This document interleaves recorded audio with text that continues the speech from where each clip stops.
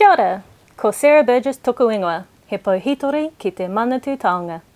Hi there, I'm Sarah Burgess, a historian at Manatū Taonga, the Ministry for Culture and Heritage. Welcome to the New Zealand History podcast channel, where you will find talks on Aotearoa New Zealand history, culture and society. These talks are co-hosted by Manatū Taonga and Te Puna Mātauranga o Aotearoa, the National Library of New Zealand, and are recorded live at the library each month.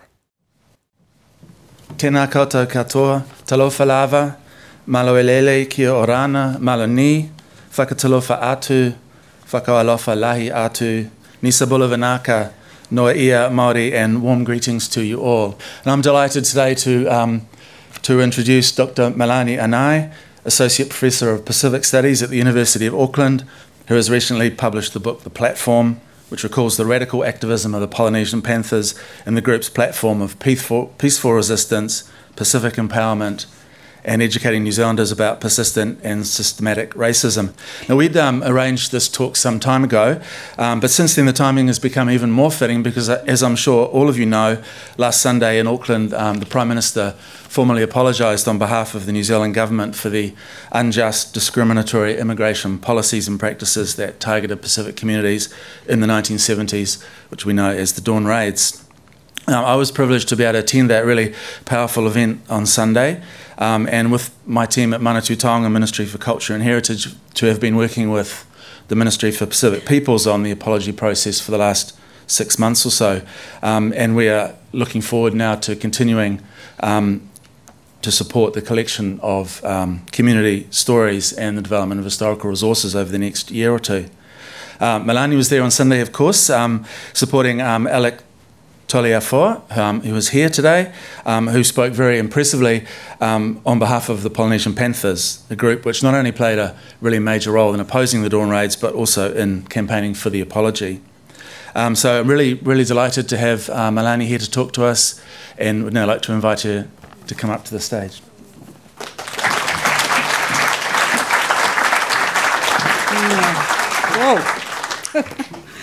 Oh, malole soifu mo le langi mama, paftai mo le avanoa.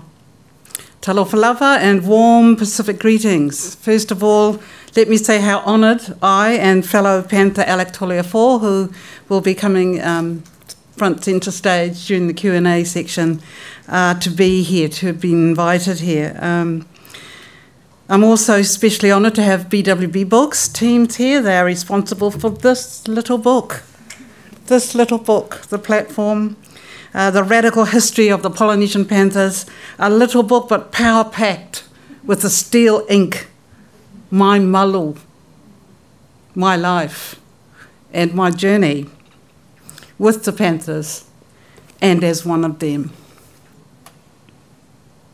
50 years ago, a bunch of Polynesian teenagers met in a house in Grey Lynn, Auckland, and formed an authentic, homegrown, revolutionary organisation which fought for human rights.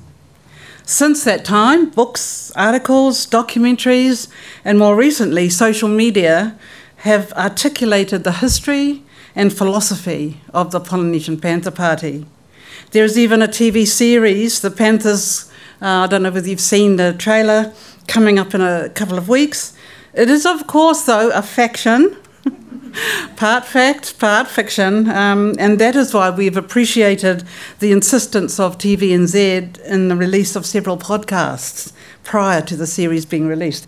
A very good 6-hour-long podcast of our story.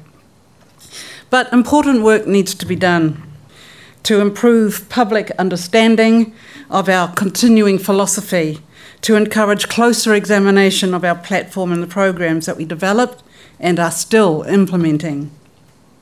Among the many myths about the Polynesian Panthers is that it lasted for a relatively short time and that it disbanded after support waned. While there's been much interest in and focus on the crucible years of the early 1970s, the party was long active, still into the 80s, and is certainly not defunct. Our mantra is, once a Panther, always a Panther. And boy, do I know what that means now, after 50 years. As Panthers, we knew that the strongest form of protest was to be successful. I didn't really understand that fully until I looked back at the last 50 years and at what we have accomplished and realised that the platform was the inspiration behind the success that we Panthers achieved. The power of the platform lies in its potent mixture of inter-ethnic activism in Palangi spaces to annihilate racism, and intra-ethnic activism in Pacific spaces to elucidate why cultural non-conformity was necessary, and also to celebrate our ethnic identities however we define them. The fire burning in our bellies about the empowerment that this Panther platform can create remains as strong now as it was for us back in our teens, and it can never be extinguished. Many Panther members remain actively committed to the platform. They continue to share an intense drive to help Pacific Island youth realise their full potential by drawing on their Pacific heritage and developing their professional skills as New Zealanders.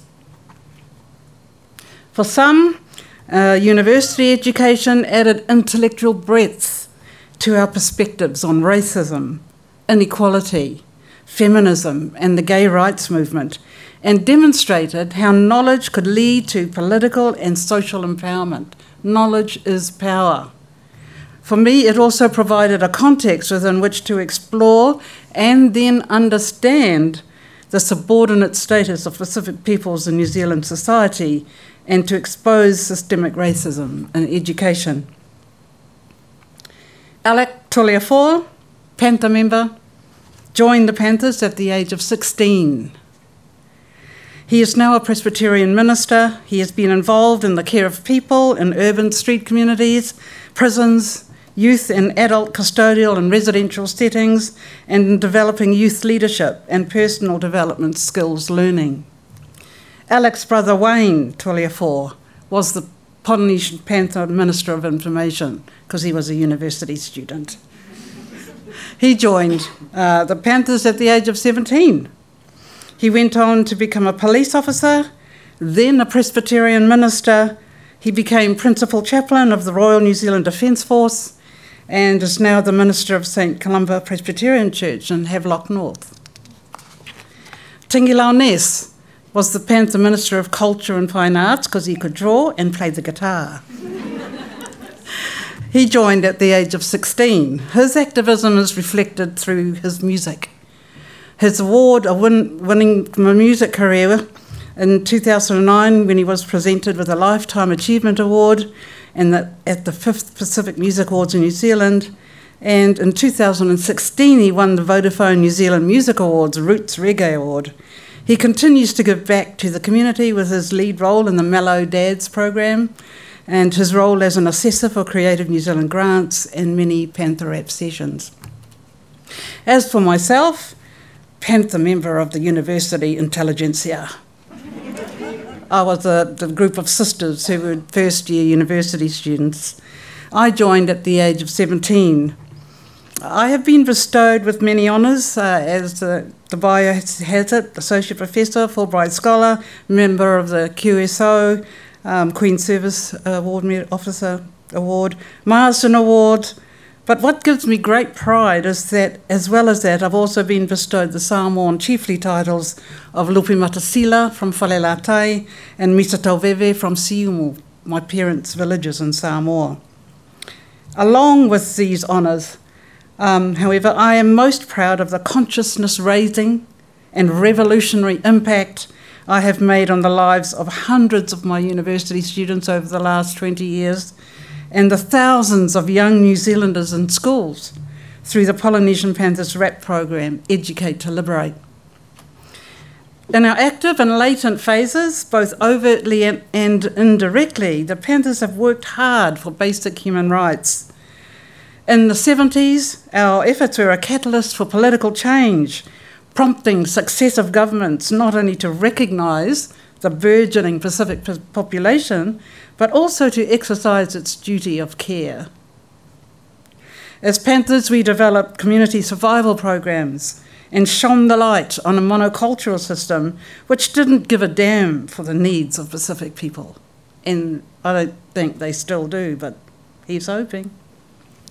As Panthers, we developed the community survival programs, and our achievements were acknowledged by our own Pacific Island communities, by the New Zealand government, and by the Black Panther Party in the United States. Some people call us revolutionaries, some people call us activists. Our parents used to call us moipi, as Alex said on Sunday, which means bedwetters. But we were just kids. But, we were really intent on making change for our communities. We saw how our parents slaved their guts out 6 days a week in the factories in Grey Lynn. I never got to speak to my dad except on Sundays when we went to church. That's how we just didn't have time with our parents. So we became their voice. But let's go back to the Crucible years. And it's important because I've read stuff out there that says, the Dawn raids happened, and that's what, why the Panthers sprang into action. No, well, that's not true. We had already 3 years of setting up our community survival programs, our homework centres, the Pig Patrol, the TAB programs. So we were already active before the Dawn raids happened. I read from the book, the inaugural meeting. On a cold night, 16th of June 1971, I snuck out of the family home to attend the meeting. The sight of these guys with afros, black leather jackets and LA island-patterned shirts was mesmerising. I wondered what was going on.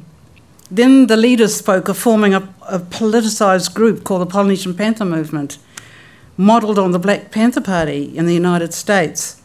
Their charismatic styles and revolutionary talk were riveting.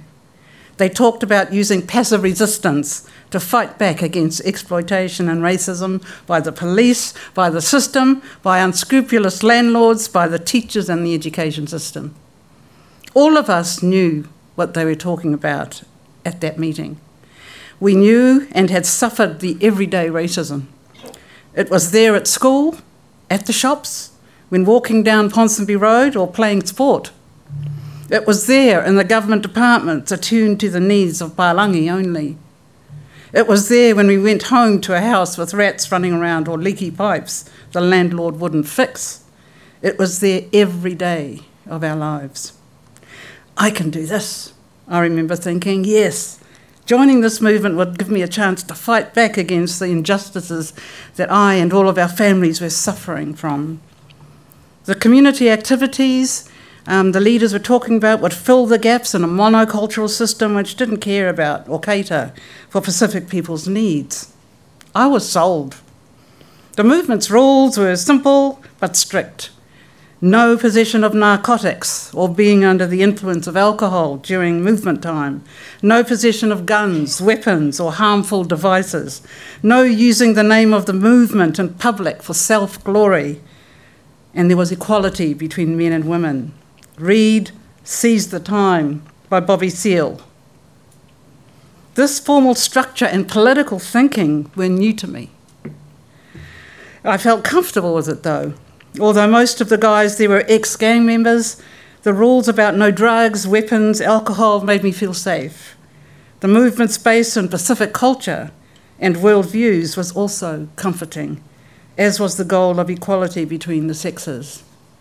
So the period from 71 to 74 is what I call the Crucible years. It was that time when I was active, when most of the Panthers were active. It seemed in 1973, 1974, we all, I suppose, tried to grow up and become adults and went to had our lives. Some people were working out, what am I going to be? Some of us felt pregnant and had to start being mothers. that kind of thing. So we kind of gradually, but there was the core, Tingilau Nes and Amarahihi Nes, who were frontline and represented the Panthers at the Springbok tour, the land marches. So we were still, there in spirit with our brothers who were being active and frontliners. It was a period when the Polynesian Party were outspoken and visible, even if the brothers particularly found it hard to shake the gang image. Even now when we speak to family members, they still, when they hear Polynesian Panthers, think gang.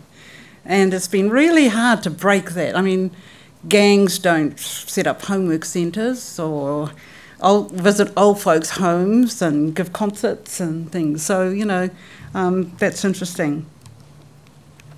But the grassroots program and activities illustrates our focus on community welfare as a survival strategy. And I put that down to I was the first one to make contact with the Black Panthers Party in 1972.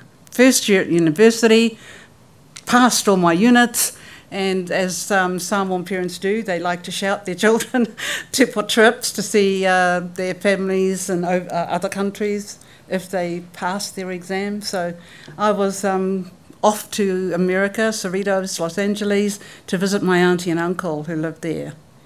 But before I left, I got the message from the leadership that I had to make contact with the Black Panthers. Oh my God, that spoilt my whole holiday, didn't it? I was just terrified. I mean, me, 17-year-old good Samoan girl from Grey Lynn, going to meet the Panthers. Anyway, this long story short, I left it till the end of my holiday. I couldn't tell my auntie and uncle or my cousins what my mission was. So I, and that's why I'm an associate professor. I guess I'm very resourceful. I looked them up in the telephone book and, rang the headquarters up and then had this wonderful conversation trying to explain where New Zealand was and where the Pacific and Samoa were. So, but in the end, a week after I got back to New Zealand, a box of resources arrived from the Black Panthers. About community programs, food co-ops and things like that. So one of our leaders took that box to Sydney, where the Aboriginals were trying to set up an embassy. And so that was the kind of intercommunalism that the Black Panthers were really trying to build at that time. And that's my little, claim to fame. was and we've kept up that contact with the Black Panthers to this day. Emery Douglas has been here on several occasions. Tingilau Nes and other Panthers went to the 50th anniversary. So you've got to remember, they started 5 years before us, but they were our age as well. They were in their 17 and 18-year-old when they set their party up. So they were 5 years before us.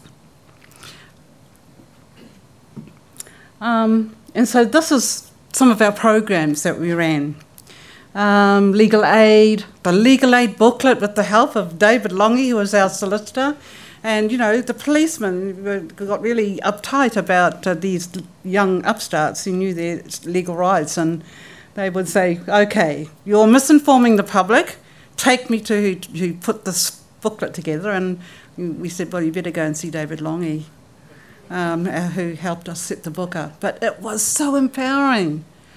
It was little things like again, kiddie things, like an officer can't arrest you if he's not wearing his hat. An officer can't arrest you if he hasn't got his, numbers visible. Little things like that. But those little things ended up to be big things in terms of how they made us confident and safer, and stopped that brutality that was going on. So those were, snapshot of our community programs.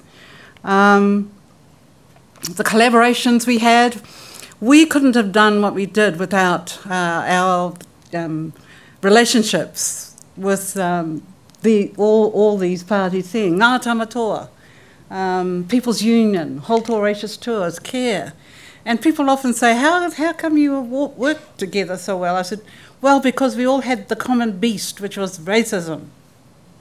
That's what drew us together and helped us to be a force to be reckoned with. And probably that's the problem with a lot of the protest groups today. They're fragmented, and there's nothing that they're working on to unify in terms of what they're trying to achieve. And the Polynesian Panther legacy are those things. It's consciousness raising. We had to conscientise 3 sets of people in our teens. One was tangata whenua. So we built up the relationships with Ngā Tamatoa, and even before that. And the other group was the dominant Palangi group. And then it was our own elders, our own parents didn't understand why we were being so, bolshy and radical. They just wanted us to be good citizens like they were, because they had tremendous respect for authority. It's in our cultures. We were visitors, so, you have to respect law and order and everything. And then the Dawn Raids. The Dawn Raids, there's been so much out there about it, but there were 2 waves of these terrorist attacks, state-sanctioned racism, based on laws which allowed those things to happen. But more insidious than the Dawn Raids were actually the random checks. The random checks that we've got since the apology was announced. There's been a floodgate opened with people coming out with these stories about the random checks, about the Dawn Raids. And so the 1974 Dawn Raids happening were under the Labour government, and the 1976 Dawn Raids was under the Muldoon, used law and order and crime as his platform when they took power. What did the Panthers do? I'll read from the book there. At 3 a.m. on a cold, foggy night in June 1976, 3 groups of Panthers and some Palangi supporters. We had to have Palangi supporters because none of us had cars. We were only not even driver's licences. So that's where this unity, this unified platform of protest was so good. So we'd hop into our Palangi mates' cars. These guys did, the military wing. And they simultaneously dawn raided 3 national politicians' houses in upmarket streets in Epsom, Pakuranga and North Shore in Auckland. A small group, including Tingi Launess and others, went to the home of Franklin MP Bill Birch. The reverse dawn raids also occurred at the homes of MPs North Shore, George Gere, and the Minister of Immigration, Frank Gill. When Air Commodore Gill was interviewed on the radio the next day about the incident, he said, "How dare these people come into us at such an ungodly hour?" But that was the whole point, wasn't it? The Panthers further responded to the dawn raids by scaling up our pig patrols. We probably, if the research was done, there were less police, putting our people in prisons that occurred during the pig patrols because they were so busy trying to escape our cars, trying to do the right thing. And so, kid stuff. But it wasn't only New Zealand's national identity as a multiracial society that was being forged around the country during this period, and within the party itself. It was also our own identities as first-generation New Zealand-born Pacific people. We were the first of the first New Zealand-born generations from our migrant settler parents in the 1950s. There were no role models. Our parents expected us to turn out like them, but we had been born here. We had no role models, so we had to create that ourselves. Our Pacific parents weren't keen on their teenage children fighting back against discrimination. They had a fundamental cultural conviction that we were visitors in the land. And so that view has continued today.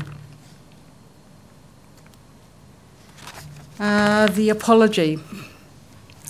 Now, I will be privileged in this room to... This is the whakapapa of the apology, okay? This is how the apology happened. We've been fighting for 50 years in our own way, the Panthers.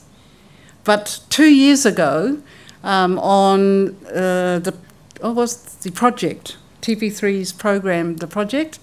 There was a little show on Pauline Smith's Dawn Raid book, and I was being interviewed about the Panthers. And Mark Richardson was on the panel. And towards the end of the show, he says, I think it's about time there was an apology, regardless of which government is in power. And he said, and I hope the people don't drop the wine on the carpet at him, being so brave enough to say that. And so he was the first one to mention that. And then that kind of bubbled up with us, and we decided, yeah. And when we were going around to the schools, even the school children were asking us, has there been an apology? And we would say, well, no, not really. So there was a groundswell of kind of apology speak. And then it came to a head when we decided that, yes, we're going to ask for an official apology. And so Liz Craig, who's a List MP in Invercargill, Pauline approached her and she took it to the politicians. Next minute, the Panthers were asked to visit the Ministry for Pacific Peoples. So 2 years ago, we were in conversation with the government about the apology. Okay? And then we had that lovely petition from the young Josiah and Benji, who, after talking with us, said, we want to do something. And so that's what was put into train with their petition. When we walked into the offices of the government, the Panthers, calling for an apology, we went into that process with our eyes wide open. Especially, some of us who still had the thing about, the government, the distrust. The government lobbyists seldom get everything they ask for, but our intent was honest and real and fueled by our Panther legacy and love for the people. In its submission for healing and restoration, the Panthers were clear about what we wanted: an apology, as well as 100 annual scholarships and the overhaul of the current educational curriculum to include the compulsory teaching of racism, race relations, the Dawn Raids and Pacific Studies, and the significance of the Treaty of Waitangi as the cornerstone of harmonious race relations in Aotearoa across all sectors, and assessed as achieved standards, not just unit standards, with appropriate non-history subjects.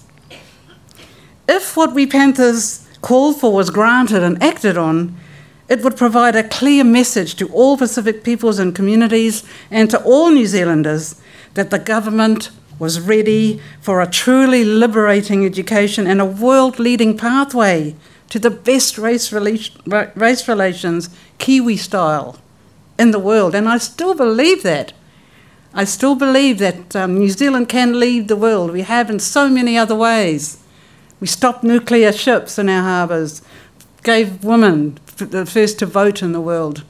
And we have the best race relations in the world now. It's not 100%, correct or right, and it's working, but we're still screeds above other countries in the world. And it's something that makes me very proud. And if we could just take it to this next step, wow, what a world it would be. But alas, the apology delivered was a watered-down version of what the Panthers called for. By perpetuating a myopic view of our long-term educational needs, the short-term gestures, as they were called, will not be enough to grow a truly liberated and informed youthful leadership for the future. All our kids need to know about these things so they can make their own informed decisions about life. And they need to know about the ideas which led to the Dawn Raids. What I call in my university students, I say, white supremacism uses the processes of colonialism, the 3 Cs, colonialism, Christianity, and capitalism. They need to know what those ideas are and how they have formed the situation, the unjust situations that we're in. Okay, so what we were given in this apology did little to dismantle systemic racism, Much more work needs to be done to decolonise and re-indigenise our education system. If the changes the Panthers have fought for over the last 50 years don't materialise, then we will have no alternative but to, as Māori scholar and activist Ranginui Walker says, ka whawhai tonu mātou. We still have to keep fighting. That's it. But now, I would like to welcome a fellow Panther, Reverend Alec Tolia-Ford, and we will be very happy. This is the best part of the talks, is having a talanoa with you all, and I'm trying to answer the questions that you have. So, where was the house in Grey Lynn? Keppel Street. Keppel Street, you know Newton? It was a few doors from our house, which was number 4 Home Street in Grey Lynn. And one of the co-founders of the Panthers, who was an ex-NIGS gang member, lived at Keppel Street. And his parents were away, and so he said, let's have this meeting. And then when, they came back earlier and we just, wow, skedaddle, jumped out the windows, out of there. Yes. It would have been a quite exciting time in terms of women's liberation issues. Could you talk a little bit more about how women's liberation and feminism kind of impacted on the Panthers? Yeah, great question. When we had to read Seize the Time by Bobby Seale, it talked about the Black Sisters. There's a chapter there that's about the Black Sisters. And when I read it, I said, how? That's not what Samoan women are like. Our Samoan matriarchs rule the family like the men. I mean, my dad gave his pay packet to Mum every payday. She was the head of the household. Everyone here who's got a Samoan matriarch knows what I mean. And so I just totally, and that's what really pointed out to me the difference. That's why we called ourselves the Polynesian Panthers, because they came from a different socio-historical context to us. So I've never considered myself a feminist because I love men too much, especially my dad. And so, it was like more... and I'm studying this now, and I've published on it. It's a thing that's called womanism. I like the womanism kind of thing, which was started with the black women in America, but because that talks about complementary relationships with the males, not them and us, and it also has the notion of spirituality in part of the womanism, and that's what I think is a Pacific trait as well. So I've published on that. If people want to know, I'll give you the reference. Well, one of the important cultural references that we have is this thing called whiangainga. And the strongest relationship within the Samoan culture is between the brother and the sister.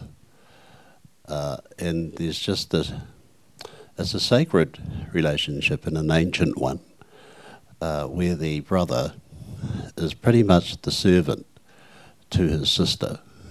And so there's already that disposition, so to speak, of a male attitude to women. This is, of course, pre-missionary times, and then when the missionaries came, the nature of the whiangainga changed, and so now that's been pretty much decimated and put in another context than the original context. So the veneration and the respect for the sister has now been taken by these strangers and imposed and placed in the Christian context, where now the whiangainga is given to the Christian God and to the Christian servants of God, to the point now where ministers of religion are referred to as a whiangainga fōu, the new whiangainga. But there are still, thankfully, practitioners of whiangainga still out there, and that's being rediscovered and re-indigenised, and that's a beautiful thing. Yeah, and it operated in the Panthers. Like, you know, we knew the boys would have our backs if we were in danger or protesting, and we always had the boys back when they got really angry and wanted to, you know, fight. We'd say, well, how about a petition? Let's do a petition. You know, and so we had everything covered, you know, our group, and there was tremendous respect for each other, and that's why we got things done. And, but the sisters were the backbone of the Polynesian Panthers, don't get me wrong. They were then and now. Even today, you've got the Sister Pauline and her books, you've got my books, and we kind of coordinate our Educate to Liberate program in the school. So nothing much has changed over 50 years in terms of the gender relationship in the Panthers. Really good to see you, Milani and Rev again. Just really want to, Rev, if you could just share with us that special relationship we have with the tangata whenua. So you've mentioned Bastion Point and some of the other protests, but you shared with MSD around that special relationship. If you could share that with everyone else, because I think that's a really powerful story in itself. Thank you. Okay, well, my name is, as you know, Alec Toleo, but my grandmother is Mituai Tamasese, who is the older sibling of Tamasese Lelofiua Ana III, who was shot and then later died of his wounds by the New Zealand Armed Constabulary. An apology has been given already for that. So it seems to run in the family, asking for apologies. Anyway, the story goes that, and this is a story that's circulated in my family ever since. Tamasese Lelofi III, he was the head of the Mau, which was a peaceful resistance movement in Samoa against the New Zealand administration and the imposition of its rather oppressive laws, etc., colonial Samoa. And he was exiled to New Zealand and imprisoned in Mount Eden Jail. I guess the equivalent here would be Mount Crawford, one of the oldest jails here.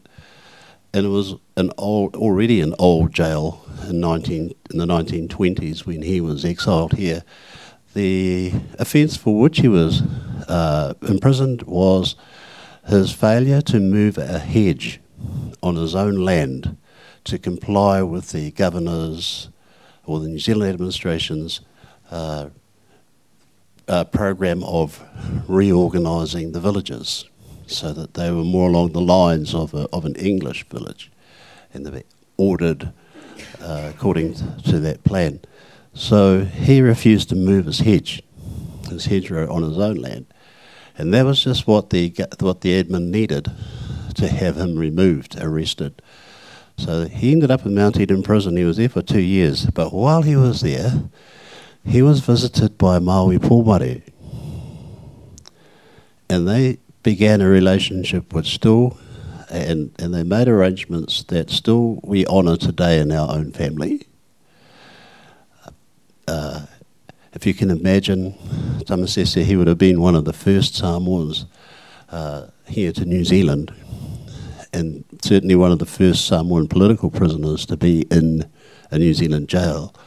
But he was treated as a criminal. So Maui Pōmare, who was from a highborn family himself, he understood this. So he went to see Tamasese while he was in Mount Eden, and he took books and food and clothing to him. And Tamasese was pretty much taken out of the things that he was familiar with, away from the food, away from his people. He was also stripped of his titles, and there are 4 royal titles in Samoa, and he holds one of them. So Maui Pōmare understood that, and he went to pay homage to him, and that's formed this relationship now that is very strong in my family. And whenever the current holder of that title comes to Aotearoa, He goes to Hoani Waititi Marae, which is in West Auckland, and that is pretty much the place that is home for us is there. A lot of people think that the Polynesian Panthers, our deference to the tangata whenua began with Ngata Matoa, but and while that did happen, it's much older than that. It is much older than that, much more significant than that. So what Tamasese said to Pomare was that he and his kin owe Maui Pomare and his people a great debt,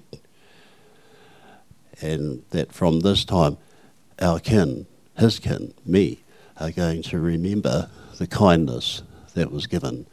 And anyone who is Samoan will know how significant hospitality is in our culture. So he was extended this great aroha and hospitality in his time of greatest need. And he never forgot that, neither have we. And it's not by accident that there's 4-5 Tamasese members in the Polynesian Panthers. I mean, we didn't kind of think, let's join the Panthers because we're Tamaseses. No, the fight was in them already. The activist kind of,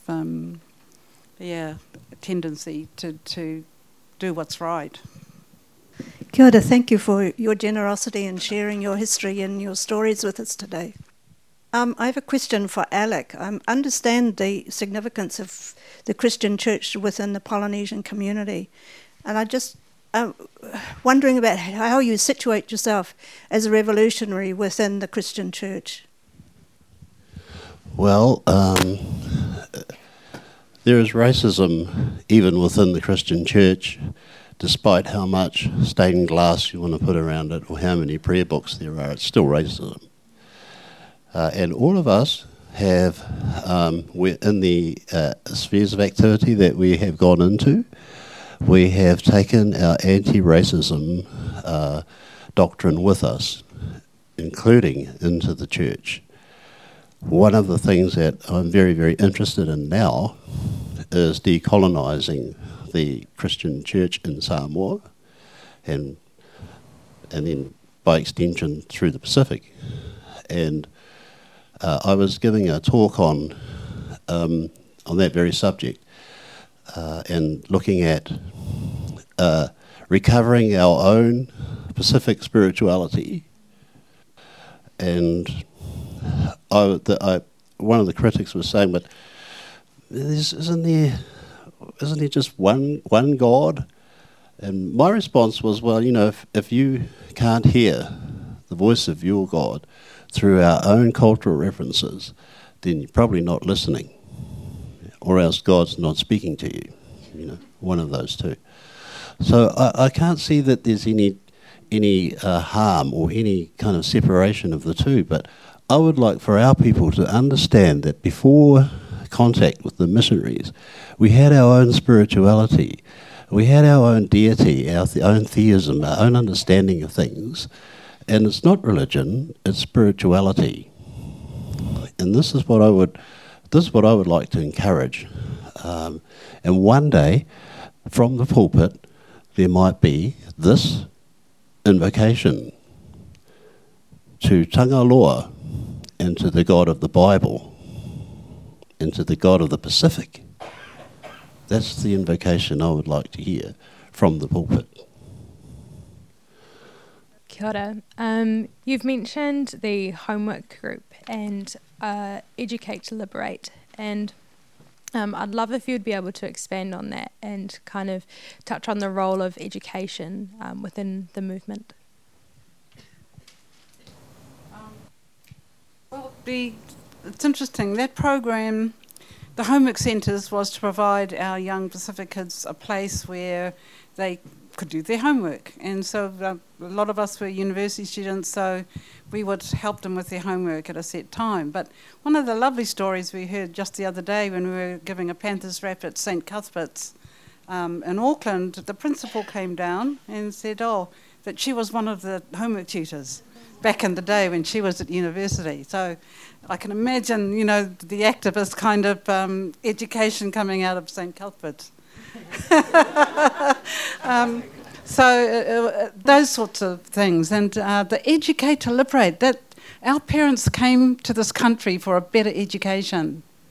It's since been subsumed by sports and creative things, but it's always been education because, knowledge is power. Even, Indigenous peoples know that as around the world. So education to me is the kind of the cover-all for everything else. If you get the education right, there will be peace and harmony.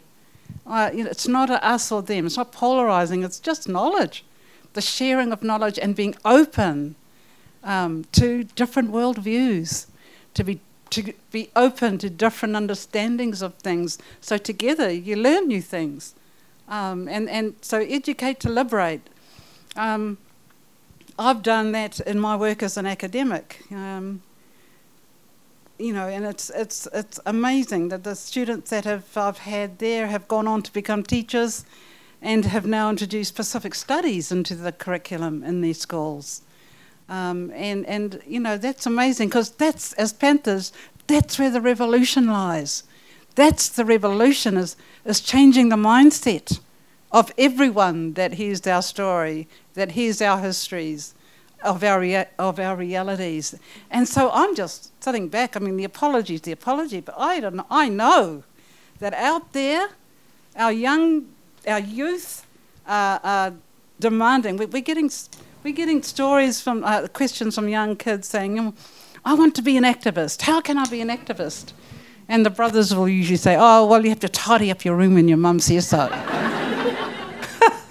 And that's true because it teaches you discipline and respect. It's all those things. So, that's the kind of thing.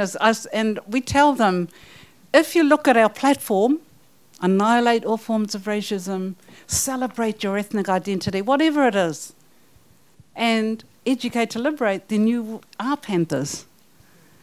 And so it's not just an education about, a subject. It's your life. It's educating your whole approach to life and people and relationships. Because in the Samoan culture, the va is crucial. The va is the social and sacred spaces of relationships. You can't have one by itself. They both interact to make optimal outcomes. Things work. You get things done when you look after the va, the relationship, and the va between those above, beside, and below you. And that's why Samoans are so schizophrenic. They're going to have to know what all these vas are. But we're taught from a very young age about these different va. And it's in what I call, the instructional ad hoc framework. It's do this, don't do that, without any explanation. And we learn. So that's how we learn. We learn how to behave properly in all those vas. It's amazing, but that's our Samoa for you. You've given us a tremendous reminder of the importance of civil disobedience in New Zealand, in our society. And I wonder, given that if there's one really critical thing about discrimination is the worst thing is where we don't want to know, we don't want to look. And I wonder, as a consequence of the value of civil disobedience, what has it been complemented by in how our systems operate that shed light on the things that you've expressed that are so dear and important to New Zealand? And You want to start? Yeah. Okay, one of the first activist things, I suppose you would say, in our community, and we're only 16, 17-year-olds, was installing traffic lights and pedestrian crossings in a very dangerous intersection in Ponsonby. And that's because a lot of our people were being injured and there was no safe way to cross safer way to cross the road. So what we did was we just formed this continuous line and just marched around this intersection so that no cars could come through And that was just continuous. We weren't breaking the law, but it was being annoying, really. And then traffic started to build up on either side of the intersection, and they were being annoyed as well at what we were doing. But we were very clear on what we wanted. We wanted traffic lights here. So 3 weeks after that, the City Council put traffic lights there. So that's the influence of civil disobedience on law and law change, how it happens. You can do that. And I think it's in my blood, really. The Mau in Samoa, they did a lot of civil disobedience as well and gained their independence as a result. So, these are the ways that the relationship between civil disobedience and the sorts of things that can happen as a result. And it does remind the people of their own power. You have power, and let's just use that. And we use it at times when there is some danger to us or to our society or to the well-being of our society. So there's all these different dynamics that are spring from civil disobedience and actually give rise to civil disobedience as well. Just down there in the foyer of this building, I see photos of the 1980s Springbok tour. That's the ultimate in this country anyway, of civil disobedience. And the amazing global effects of that action. Amazing, yeah. Yeah, that's one good example of where we annihilated racism together. Was the apartheid, the Springbok tour. Then we've got one last question. Hi. So you talked a bit about how young people can have a difference in education. I was wondering if you had any thoughts on some of the newer movements around climate change, specifically School Strike for Climate, and the need for more Pacific views and activism groups in that sort of arena. We were talking about that just earlier. In that same vein about the question about how can I become an activist, right? You have to be ready to lay down your life for the cause. You have to be passionate. You have to have lived that experience of what you are, trying to change. So unless you're in the Pacific and suffering climate change in a big way, it's difficult, to make. I mean, every young person is really on this bandwagon about climate change, and without really understanding the intricacies of what that means, because what I'm not hearing is what the people back in the islands, in the places, the islands that are sinking, I don't hear their voices. I don't hear them jumping up and down and being activists about it, because they've lived with it for thousands of years. They have lived through hurricanes and typhoons and survived. So, I think it's people who have caused the climate change that are now worrying about it. At a more local level, we encourage young people, to take up something that they feel strongly about and use their own agency for change. In Tamaki, there's a group of school children who were tired of intra-school violence, and so working against the advice of their school, they still created this march against intra-school violence.